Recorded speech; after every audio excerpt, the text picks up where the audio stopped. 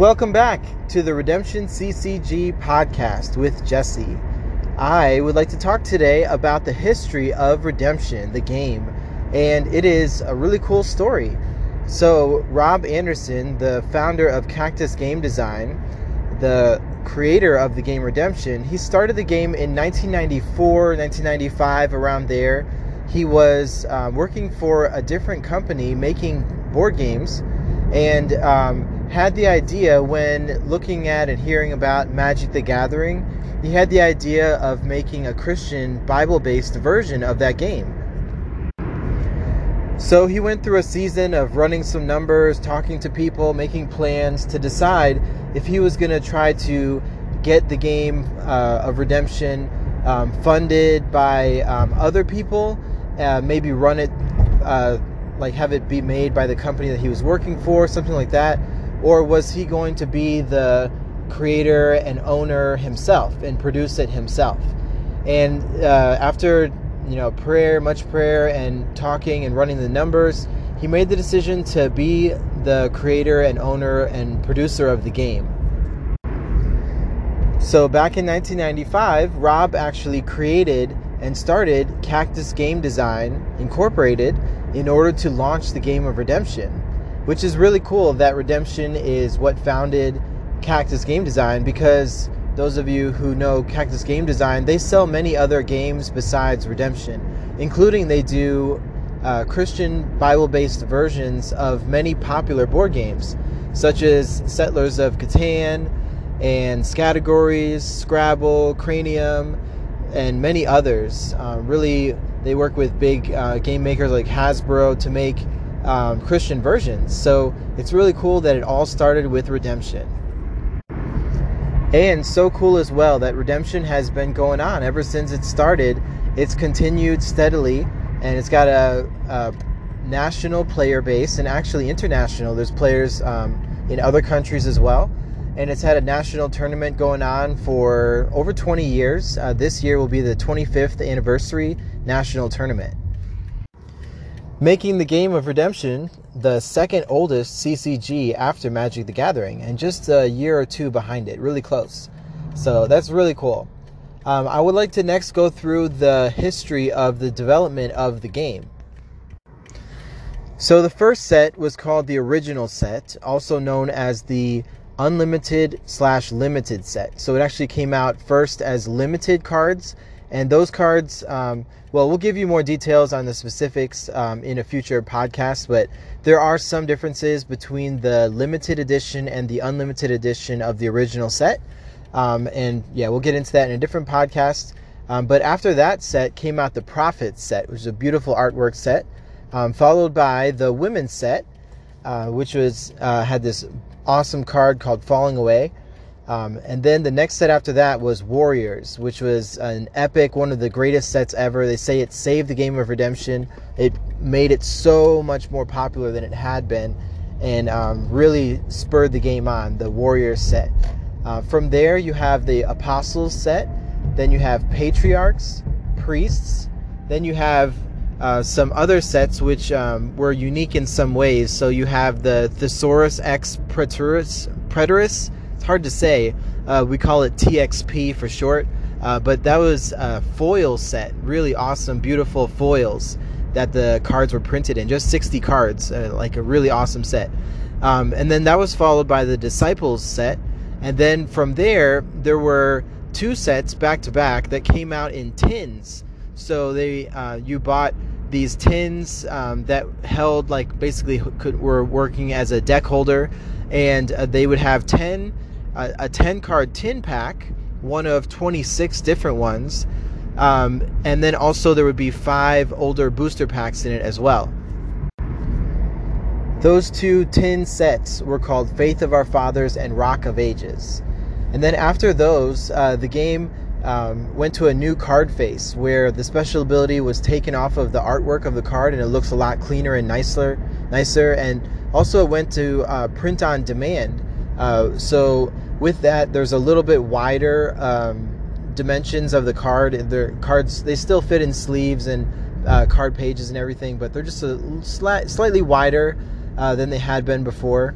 but that's great. It's just more card. So the first of those was the Early Church set, and that's actually when I started the game, was with Early Church in about 2014. Then after that was the Persecuted Church set, followed by Cloud of Witnesses. Then you have Revelation of John, then Fall of Man, then Prophecies of Christ, which was released in 2 phases, and that's the most current set, is Prophecies of Christ, and phase 2 is actually very new, just came out within the last 2 months. Concurrently with the expansion sets, which I just listed to you, have been the release of starter decks, and those come in pairs because the idea with the starter deck is that you get 2 decks, one for yourself and one for a friend to play together, and they correspond with each other to make a good game, and it comes with a rule book. So those have been released periodically throughout the years as well, and so we have the first starter decks were with the original cards. They're called the A and B starter decks, Deck A and Deck B.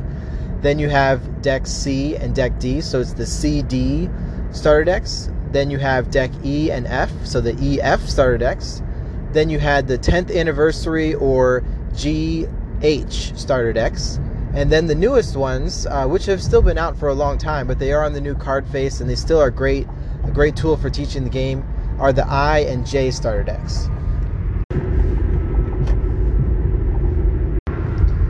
There has been a lot of talk within the last year or so on the Cactus forums about making a new starter deck, so hopefully that'll be happening within the next few years.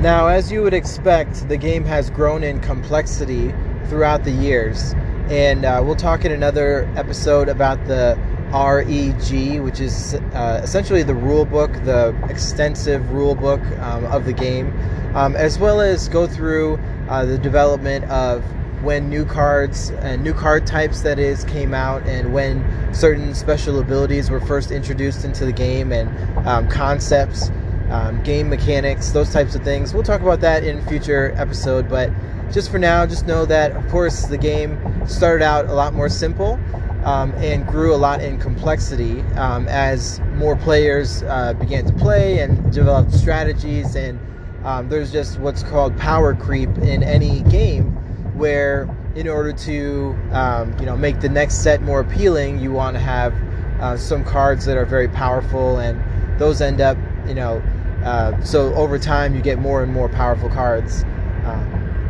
But what's really cool as well is that in the Game of Redemption, there are about 3,500 or so cards. One of these days I'll count and I get you the exact number, but that's the ballpark, I would guess. And every single card, with the exception of two versions of the same card, is legal from the whole 25-year span of the game. All of them are legal for tournament play, which is so cool and very unique amongst CCGs. So I think that's a really awesome aspect about the Game of Redemption. Now, I'm sure you're very curious what card is not allowed, and that is called the Lost Souls card. And actually was only banned a year ago, even though it came out in the original set and it was out for 23 plus years. That card was just recently banned. And the reason for it is that it causes what's called NPE, negative player experience. And it has done that for many years, and honestly, I don't miss it don't miss playing against it, because it's a really annoying card to play against. It's really unfair. So what it does is it counts as 2 lost souls, and you have to rescue it twice in order to get any credit for it at all. So essentially, if those are your first 2 rescues or on the 2-liner or 3-liner Lost Soul, as it's called, the Lost Souls card, then you go from 0 to 2 after you've rescued it twice. But if you just rescue it once, you don't still get any points. And what your opponent can do, and this is what caused the negative player experience, is there were a number of cards and lots of abilities that could somehow get rid of that lost soul, get it off the table, shuffled, discarded, something like that, after you had rescued it once or even twice. And so you would be essentially losing 2 rescues, and the game is only to 5 and 7 in Type 2, so that's a a huge proportion of your winning percentage, and it's just very unfair. It's a huge disadvantage. So it was not a fair card, and just to get it out of the game, I think is a healthy thing. That being said, I think that the elder board, who's spearheading the development of the game, I think they've done an awesome job at being very strict about not banning a ton of cards and letting 99.9% of the cards still be legal, because that's one of just the unique and cool aspects about the game of Redemption, is that even though many of the older cards are not nearly as powerful as the newer ones and don't see much play in tournaments, it's still really cool just to know that you could play them if you want to. And with the newer sets, they do a great job of trying to find ways to incorporate the older cards to make them more useful.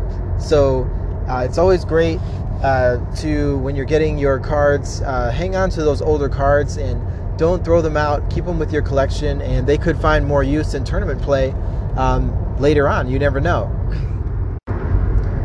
So that's a brief history of the game of Redemption CCG, and Cactus Game Design. And we'll, in future episodes, talk about lots of other things. Like, I would like to do an episode on every single set and talk about what was new about that set, what are some cool aspects of it, when it came out, how many cards in the set, things like that. But for now, this was just a brief overview of the history. Thanks for listening, and remember, Jesus loves you.